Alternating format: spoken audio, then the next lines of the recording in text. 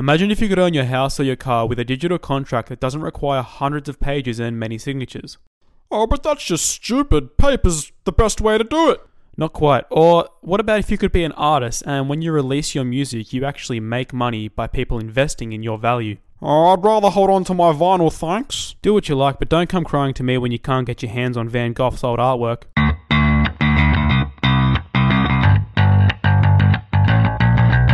Welcome back to Beers with Engineers, a podcast by young individuals who strongly believe that if something looks stupid but it works, then it's not stupid. And quite frankly, we think NFTs fit this bill. Now, what are NFTs? Trust me, we're not going to act like we know. But not a lot of people do know, or people don't really explain it right to the general population. So we're going to talk about a couple of cool projects going on in the NFT world and get the fundamentals down pat with you guys. But you should not take this as financial advice, and if you're a first-time investor, we strongly recommend you speak to a financial professional. Now, before you get into today's show, please head over to our YouTube and our social medias, subscribe and show some love to see how we turn our ideas into reality. And welcome back to another spectacular evening of... Evening. It's an evening of... it's morning and it's nothing but pissing down rain. I wouldn't say it's beautiful. I mean, I'm looking outside and I'm seeing dark. I don't know if I'm colorblind or I need to go to the Specsavers, but I don't know what's going on today. And are you wearing your sunglasses? Well, I have my new contacts in, so it's all good. Oh, right. James brought us in today because he wanted to talk about something deep and personal. What's going on, bro? Oh, mate, it's been a long weekend and we're doing a morning podcast. It's Coffees with Engineers. I'm having my soy decaf latte with 3 sugars, quarter You strength. inner city lefty. I don't know about you boys. Sean, looks like you're having dirt water with 5 sugars, whipped cream, but like light whipped cream, no fat. And I prefer to be called. I prefer it to be called its real name, just Starbucks, please. No offense to Starbucks, but I guess I am drinking out of my Pikachu mug that we got in Japan together, so it's beautiful. Did we go to Japan? Sorry, Did you mention that we went to Japan? Sean, speaking of your Pikachu mug, how much value does that have to you? Oh, mate, I couldn't put a value on this. You can't place a price on enjoyment and satisfaction. I would have traded my firstborn child for this mug. But that You don't have Pikachu children. mug might not have value to someone else in the world, right? Someone who's not into Pokemon. Potentially, right, yeah. So, I think intrinsic value is something that you put on top of it. I mean, you're not going to, put the value of the first photo you have of your child. It's invaluable to me, Yeah, it almost sounds like it's non-fungible. So something that has value to you, but maybe not someone else. Excellent segue. That's not what fungible means. If something's non-fungible, that means it's got. You can't copy it. That's what non-fungible means. No, I know, but Yeah. Wait, what does non-fungible mean? Fungible means you can copy it, right? Okay, so non-fungible is non-copyable, basically, or non.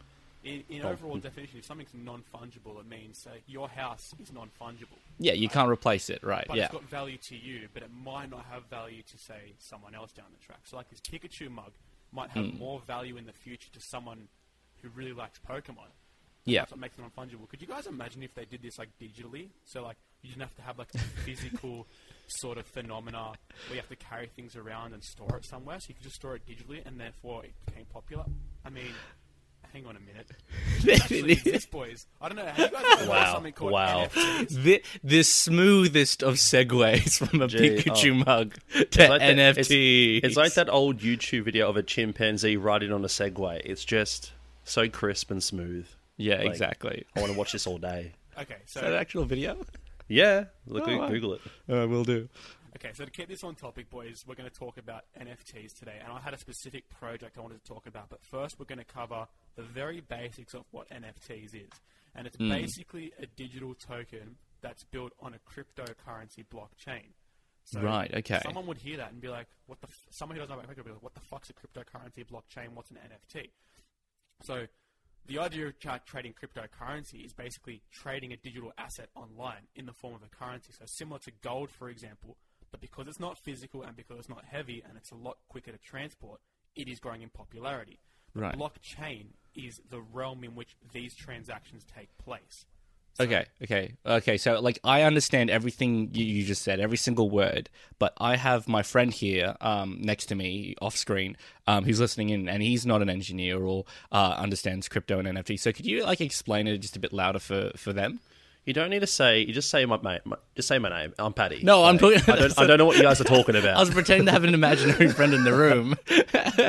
Now I have 5 friends. This is Harvey, my 6 foot tall bunny rabbit best friend. Yes, explain it to an intelligent bunny rabbit, James. Can you just say that last bit again? An intelligent bunny rabbit. Okay, let's imagine this bunny rabbit really likes carrots, right? And we're transporting carrots across, I don't know, a green field. And this green field is the blockchain where carrots are going across. And on this green field, you have a miner, right? And a miner is someone who gets the carrot and takes it from one place to the other. Kind of like the person who, I don't know, approves a transaction, right? And the carrot is the cryptocurrency, right? Except in the crypto world, this is all digitalized. It's in the form of a token. So it's not actually physical. So that's as simple as I can explain from the blockchain to a fucking bunny rabbit. It doesn't even know how to speak the English language. Okay. Imagine let's move away from the animal world. Let's imagine we're talking to a 14-year-old kid. How would you explain NFTs and crypto to them? Yeah, well, say if you held out a bag of coke. I mean, no, we're not going to get to that. What are 14-year-olds like these days? Vapes. Oh, sweet. Fortnite. I don't know. Yeah. No, well, actually, I've got a good metaphor for NFTs for Fortnite, but I'll come back to that one. Yeah, so I guess there's different popularity of vapes, right? We have all these different brands now and different types of vapes you can get. Imagine they're the different types of cryptocurrencies. Some are worth more than the other because, I don't know, they have better flavors. They have more puffs in them. They have a higher nicotine concentration, whatever. Now, let's transfer that to cryptocurrency. Some cryptocurrencies are faster to transact. They have better algorithms. They're better for the environment. And that's like your nicotine concentration, your taste of the vape, the amount of puffs you get. Did you say value? Yeah, the value of them. And that's what gives something value, right? So the blockchain is where, I guess, these vapes are being sold. So I don't know, I don't even know what people buy vapes these days, but someone has to approve that transaction, right? So usually it's the dealer. The dealer is the person who gives someone a vape because they're illegal in Australia, so it has to be through a dealer. That, in a way, is the miner. Not quite, but in a similar concept. Someone's still got to make that transaction happen. The difference between vapes and crypto is crypto is mostly decentralized now. So is your friend probably asking, huh? What does decentralized mean? Okay. So I think, so you what you're trying to say is, decentralized means that, generally speaking, money goes through banks, and banks hold all the money, and when you buy and invest and whatnot, they kind of transact. Whereas crypto is if everyone had the money and then lent it to each other and agreed they had certain values, you would need a reserve to bank against. It's everyone has the money instead of all the banks. It goes through a different gatekeeper. Yeah, and then your 14-year-old mate doesn't have to buy vapes off a dealer. It's just we have made a very confusing topic even more confusing, I think, with the metaphors that we're putting in here. Carrots and vapes. Carrots and vapes. Okay. Simple. So now we talk about what is an NFT. An NFT stands for non-fungible token, and now using this concept of blockchain, they use that same technology to create an asset that's digital. So, for example, your Pikachu mug, for example. Yeah. There might be only some of them in the world. And you really like Pokemon, you really like Pikachu, you really want to get this mug. And eventually you exhaust the amount of those in the world. So they go up in value and they become more rare. Yeah. To you, that's a non-fungible mug. Yeah. You can't copy it, and it means a lot to you. So what a non-fungible token is that same concept, but now it's put on this crypto blockchain, so it's digital. And you might ask yourself, well, hang on a minute. There's deviant art, for example, where you can sell art and you can own the art. How is that not just the same thing? And the reason it's not is because it is fungible. People can keep replicating that. People can keep copying that. You can't get a copy of an NFT. It's virtually impossible. There's more ways to make your own atom, which is that's how hard it is. Yeah, so what you're saying is that blockchains use a peer-to-peer network where they validate each other's money or the amount of value from each people's wallets, And that's a way that they can guarantee people's value decentralized without going through a bank, which holds that kind of value. And the thing is, NFTs use the exact same process to validate that the mug that I have, like this Pikachu mug, is an actual Pikachu mug from a specific place or time that no one else can copy. And so if they make a copy, the NFT would go, no, that's not the right one. That's not value. So you can't really dilute the pool by creating more supply. Yes, that's exactly what I'm saying. Right.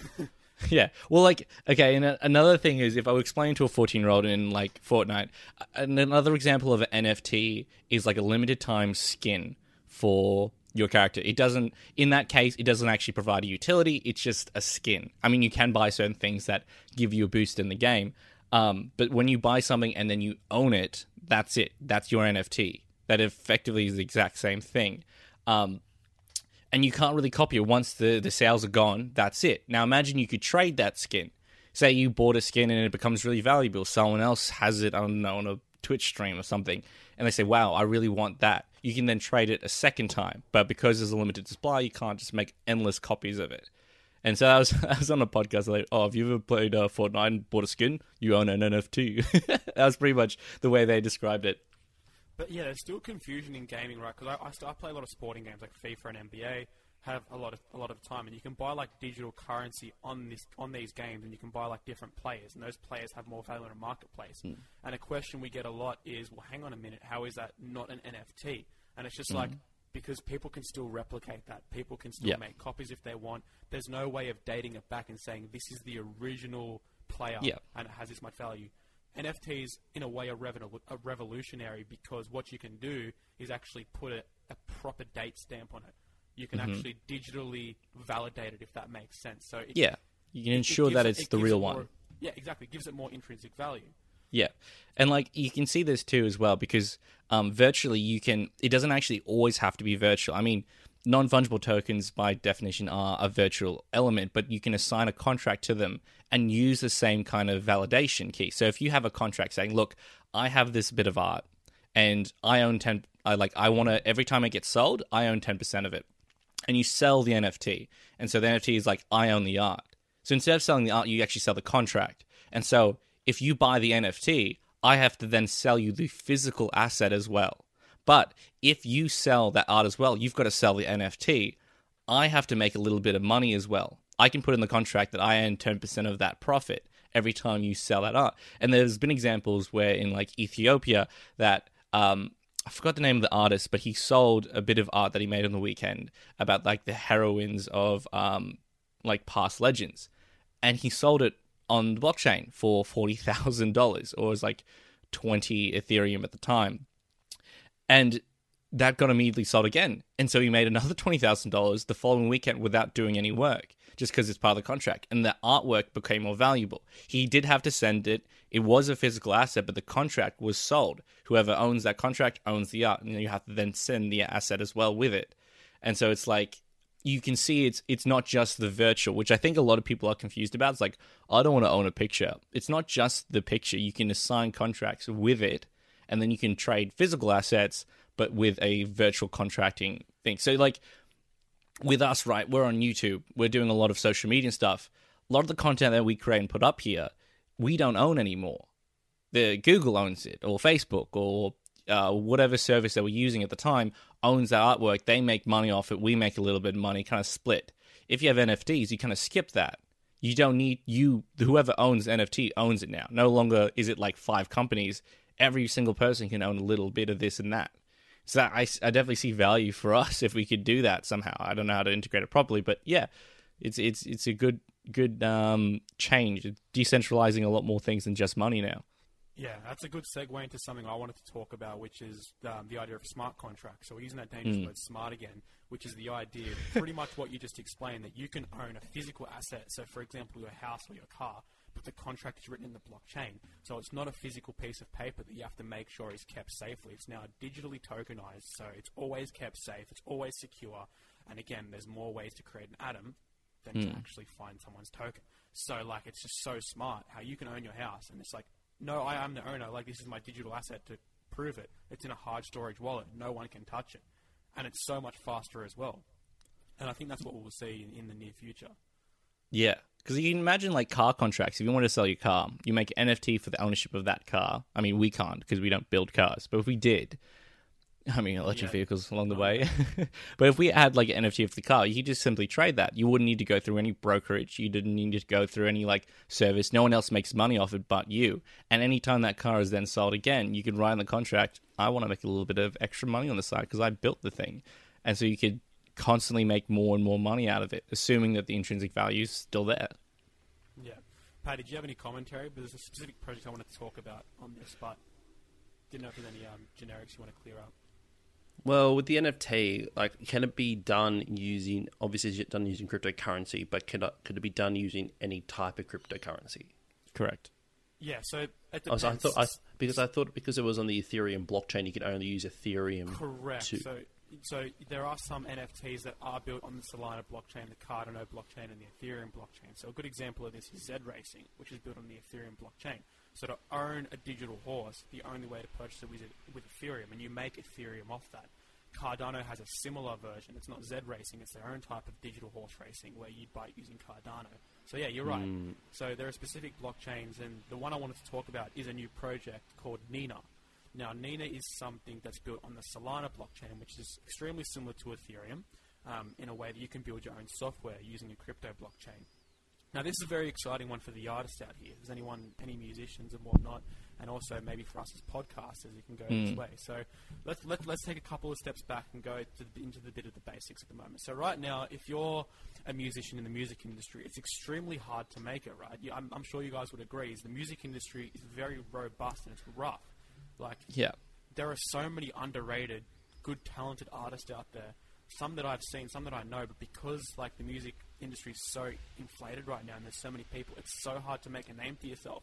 I mean, I forget who it was, but there's so many like good rappers on TikTok now going, guys, I agree, there's so many of you who are better than me. I just made it because I was lucky. I tricked the algorithm. Well, that's the thing, right? It's not just the algorithm too, because a lot of the previous systems of governance is still there, right? Same with banks being kind of like overshadowed by crypto. Exactly. A lot of the music industry, like Spotify, for example, if you listen to a song, the artist only makes like 0.001 cent. But if they put an ad on that, like if you're not paying for it, you put an ad on it, the Spotify makes a fair chunk, like 100 times that. And then you look at the ones that did make it, the same for book publishers or music publishers. You got to go through a big company and they've got to kind of sponsor you and put the effort in to get your music out there first before it becomes popular. Like Harry Potter would have never been as big as it was if you had used, if the J.K. Rowling had published it herself. It went through a publisher, it went through a lot of services, it became really popular, and they made a lot of money, both J.K. Rowling and the publisher. This is a way for certain artists, once you have a community, both in music or books or anything that you create, to then put your work out there, have a community, develop it, build up your intrinsic value without going through those publishers or services like Google or, well, for us, Google, but like the publishers that currently exist, which is, for me, I think is good. I think the idea of decentralizing some of the work out there is smart because it means more money goes to the people that make the content. Yeah. And I mean, back in the day, what we had was before you had Spotify and the internet, you'd have a DJ who would scratch music together with turntables. They'd put a song together. You'd then have a manager who would sell your tape, who would sell your record, and would just increase that value by promoting it, by getting it out to the public. But now that we have the internet and social media, that's no longer available. And like Sean's greatly touched on now, it's all managed through online things like Spotify and SoundCloud and Amazon Music and YouTube Music and this endless list. So the only way to like really get big is to pay to play. Life has become pay to play now, and I think we're trying to move into a realm where we don't want it to become that. And now what we're seeing is the more people pay, the more promotion they get. And obviously skill is an important part. If you're not a great... I mean, I say that, but there's so many popular songs now that you listen to, and it's just like, I don't enjoy listening to this. And a majority of people you speak to agree. It's just like, how is this person big, but these other 500 young artists aren't making it? Yeah, well... Triple J does a good job of promoting, like, underrated artists, and good on them for doing that and trying to bring equity, but... Yeah, they're competing. Well, yeah, that's the problem is, right, Triple J and like Triple J are gatekeepers to a degree, but they do a really good job, you're right, to kind of like hero young artists to up and comers, people who do have genuinely good talent, they're just not getting the recognition they deserve. But they're still competing. Yeah, and they still need to also play all the popular things, because if they're not going to play those, like, you know, if they're not going to play Billie Eilish or they're not going to play Taylor Swift or something on their channel, they're just going to go. The consumer will just go to another channel. I think Triple J does actually not play certain popular songs. They do. That's why I don't listen to them. I listen to Taylor. It's like nothing against Taylor Swift. I'm saying they don't play Taylor Swift. They've gone out of the way. They do. They do? Because I haven't seen. Holy shit. Yeah. Because like I thought they heroed like genuine like the music style that they had. Again, for those who are listening internationally, Triple J is a public broadcaster. Public broadcaster paid for by the Australian government, but they do a really good job of trying to like develop to the younger communities and to the younger groups. A lot of indie bands and stuff like that. Yeah, so they have like smaller styles of music, sure, but now they've become quite popular. They do have news and whatnot, but because they're run by the government, they're kind of neutral, I guess, to a degree. So their job is to try and hero the small guys, small artists, let's say. But again, they're also competing with the larger companies. So your actual paid companies, the ones that do make money, that do make profits, they have to play your Taylor Swifts and your popular stuff. And again, nothing against Taylor Swift. I do love some of her music. Don't get me wrong. No. Well, I think what we're talking about actually is very deep. There's a lot of meaning because of the Taylor Swift situation that's going on with her claiming back her masters.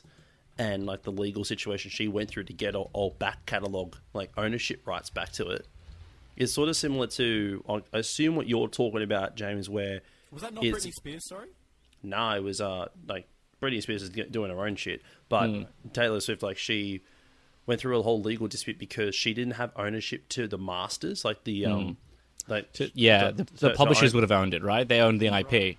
Yeah, so I think she went through like a legal dispute. She got back ownership of, I don't know if it was all of the albums, but at least it was one. And she's re-released the album, like I think it was like a week ago. Yeah. All right. So I think we've done like a semi-excellent job of explaining, simplifying sort of crypto, blockchain, NFTs, and the music industry. So let's bring that all together and talk about Project Nina.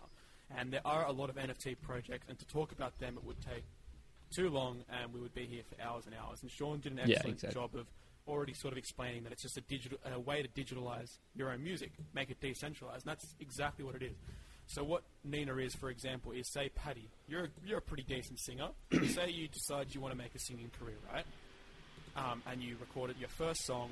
Usually that would go on Spotify, and you would hope someone would hear it. But instead what you do now is you upload it to this platform called Nina. And say, for argument's sake, you go, right, I'm going to post this for 25 cents because, you know, I'm a new artist.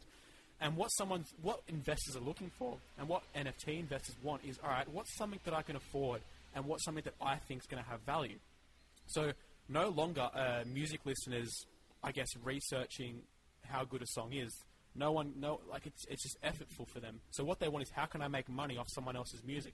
So they go, oh, what's this Paddy guy? He's uploaded a very nice artwork, because you have to like accompany it with artwork, and go, oh, what's this? They hear your song and they go, look, this guy's pretty good. And his token's only 25 cents. I'm going to buy this. And you've only released, say, 100 tokens. So that person buys it. You make 100% of the sale. That now goes up in intrinsic value because you're taking the supply off the market. Right? Now, keep in mind, if you want to listen to a song on Nina, it's completely free to stream. So anyone can stream it. What they can't do is actually own a part of that. And now, as they own it, it goes up in value because more people are buying it and inflating the market, and eventually they can sell it.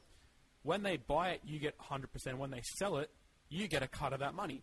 So you're getting popular pretty much through blockchain technology, through your music becoming higher in value because people are actually investing in you. So to give you guys an example, like this released yesterday. This actually started yesterday, and they've already made like thousands of dollars in profit. So just for example, there's a song called Fiviel is Gleg Voltaire a Serpent. It's probably a French song, right? Sounds French, yeah. It started at $10 on the 20th of November at 11.50. It's now selling for $200. What else have we got? We got Prince Josh one time. It's selling for $1,000. It started at 50 cents at 2 a.m. this morning. Yeah. 50 cents. Someone's already trying to sell it for $1,000. Yeah, okay. So you guys get the point, right? It's just like Sort of. So that 1,000. So what was the guy's name again that you just mentioned? Prince Josh. So Prince Josh. So he started. What Great royal name. family Great. is Josh from? Oh yes, the regal Prince Josh. Prince Joshy boy. So he started selling it for 15 cents, was it? 50 cents. Yep. So 50 cents. And I assume that was just a song. It's sort of, and it's been sold, I would say, similar to what like the iTunes were back in the day, where you just buy a song for a certain amount of money. However, in this case, go on. the more people that buy it, the more it goes up in price. Exactly, but the difference with something like this in iTunes is iTunes, you couldn't listen to the song, right? The only way to be able to listen to it is you had to purchase that song.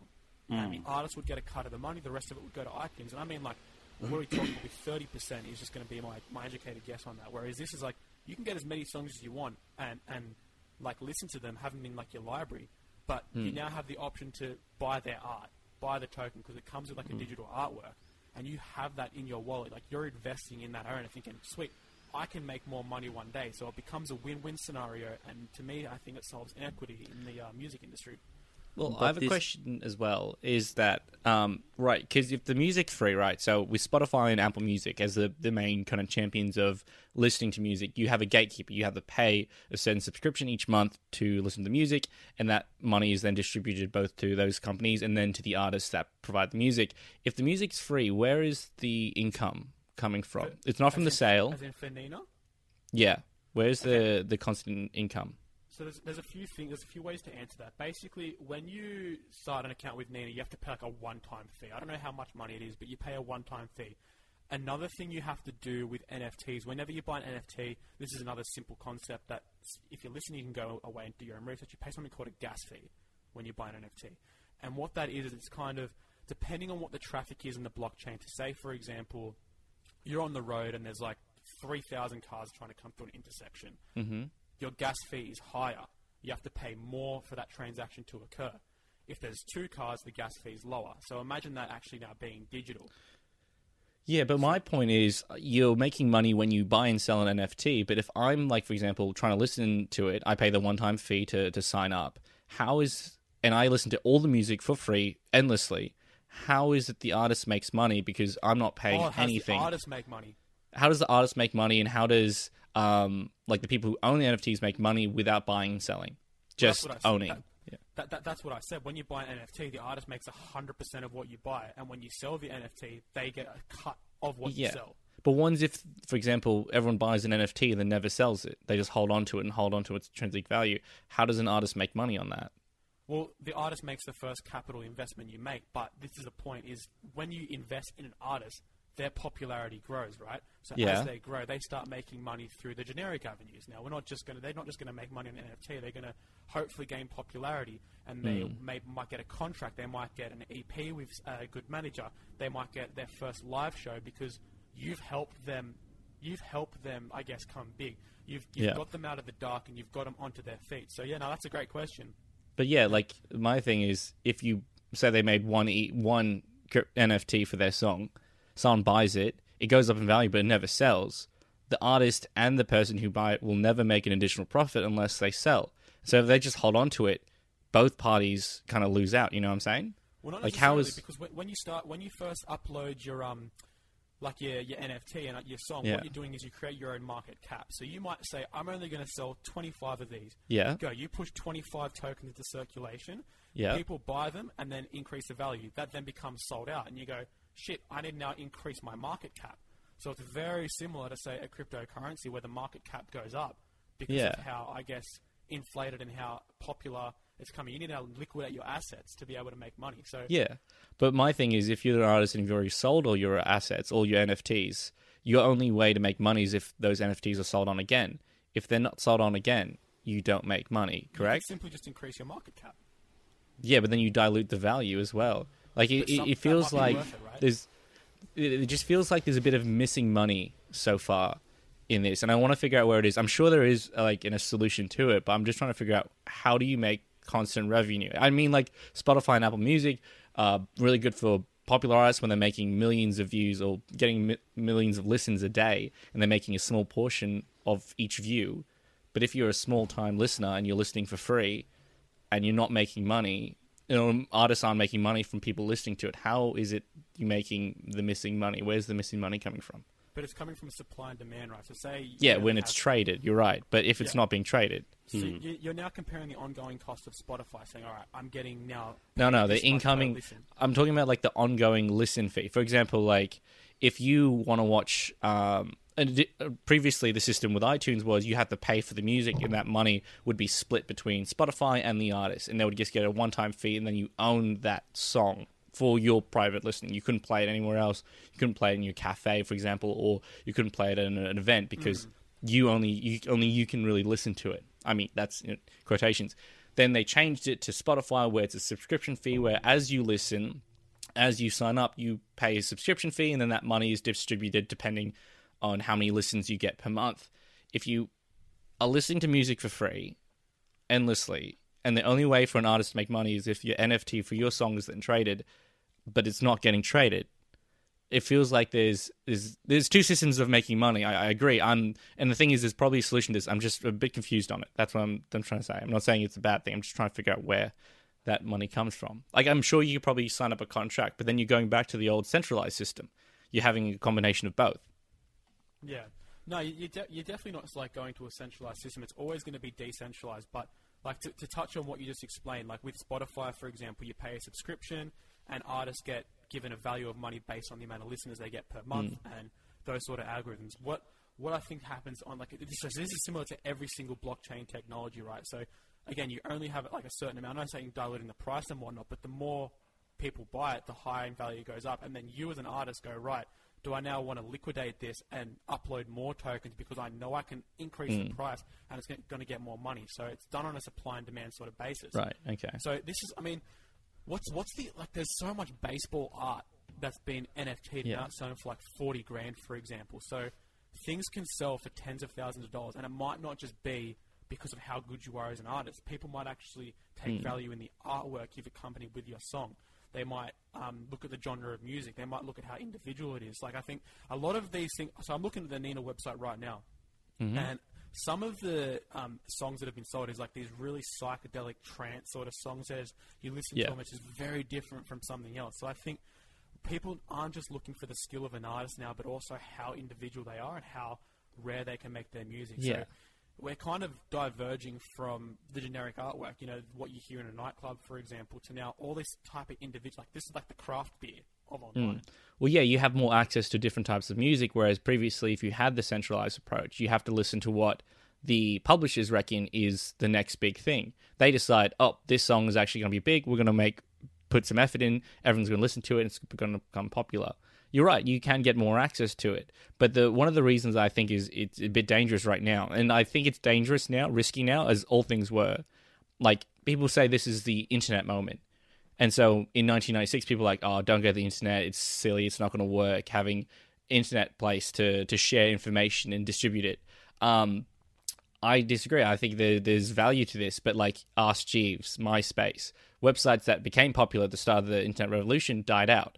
It's risky right now, and one of the reasons why the NFTs are so valuable for songs that you might not even like is because there's hype around it, because we're talking about it, because people are providing interest into the technology, less so about the music, but more what the technology represents. And so that's why NFTs right now can be really valuable, because it's new. But like in the time when all music's NFTs, for you to be valuable, you need to have listens, you need to have a community, and that's one thing that NFTs do. They're not just intrinsically valuable because they're valuable, they have to have... People have got to say, yeah, no, I want that.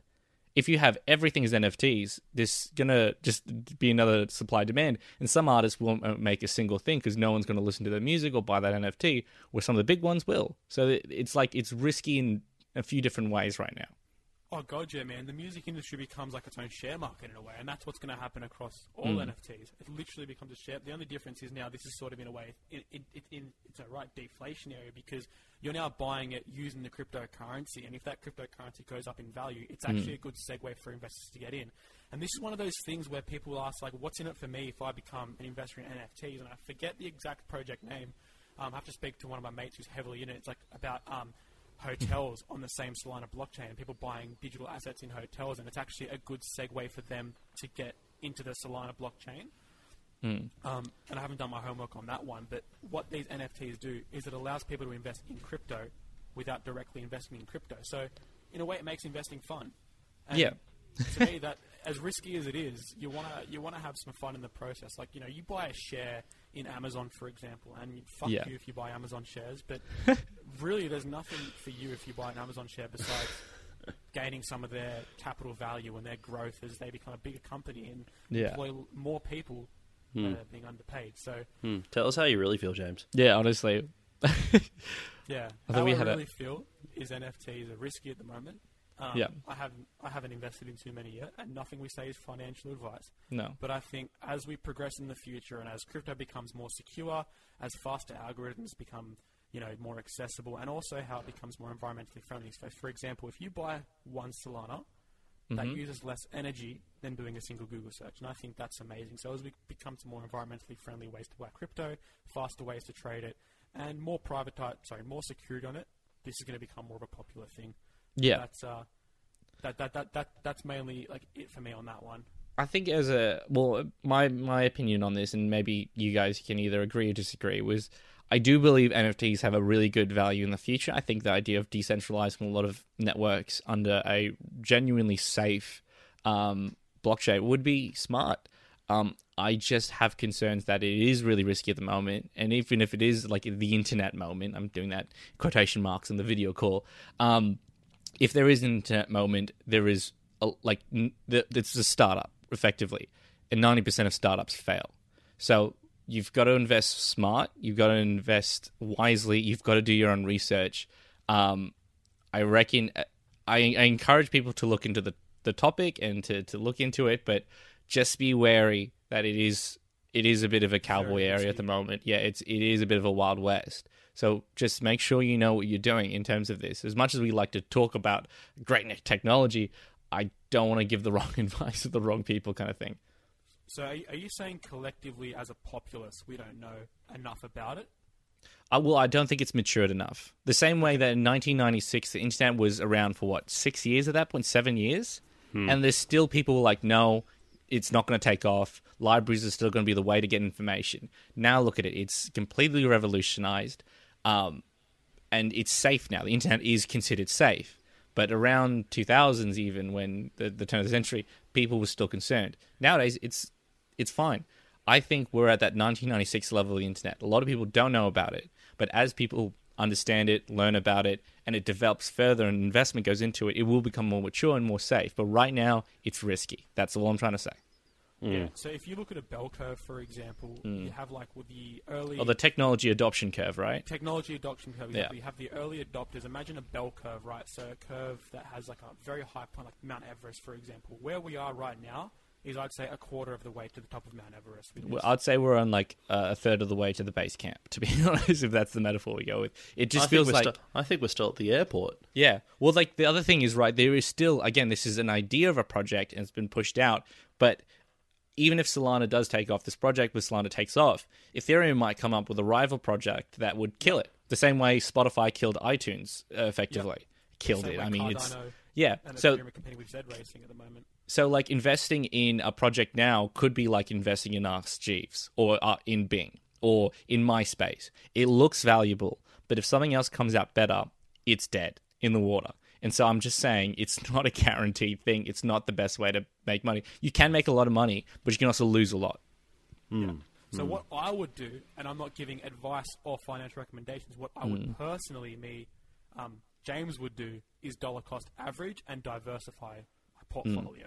So if I was to invest, I would look at the different NFTs out on different blockchains and put little bits of money each time I invest. Don't throw 10 grand into one NFT and think that's the one that's going to take off. That's gambling. That's not investing. Yeah, it's straight up a gamble. Wrong with that argument is that is not an investment. You're straight up gambling. But if you diversify and put little bits each week into it, you might lose some money here, but you're going to grow your portfolio over time. This has been financially proven. If you guys haven't read the book Intelligent Investor, I highly recommend reading that book. It kind of explains to you why dollar cost averaging is always a winner's game. You don't try and beat the market. You own the market. Yeah. Because you will win through inflation. I mean, inflation doesn't really work in the crypto, but still the idea of dollar cost averaging is always 90% of the time, my guess, would work. Yeah. No, fair enough. Well, I think that kind of touches on the basics of what we wanted to go over. Thank you, everyone, for listening to this week's podcast on NFTs and a special project. Shout out by James. Make sure if you like this podcast that you follow and subscribe. And we also have a YouTube channel and Facebook, so please head over there. Anyways, I'll see you all in the next one. See you later, guys. See yous. See you up.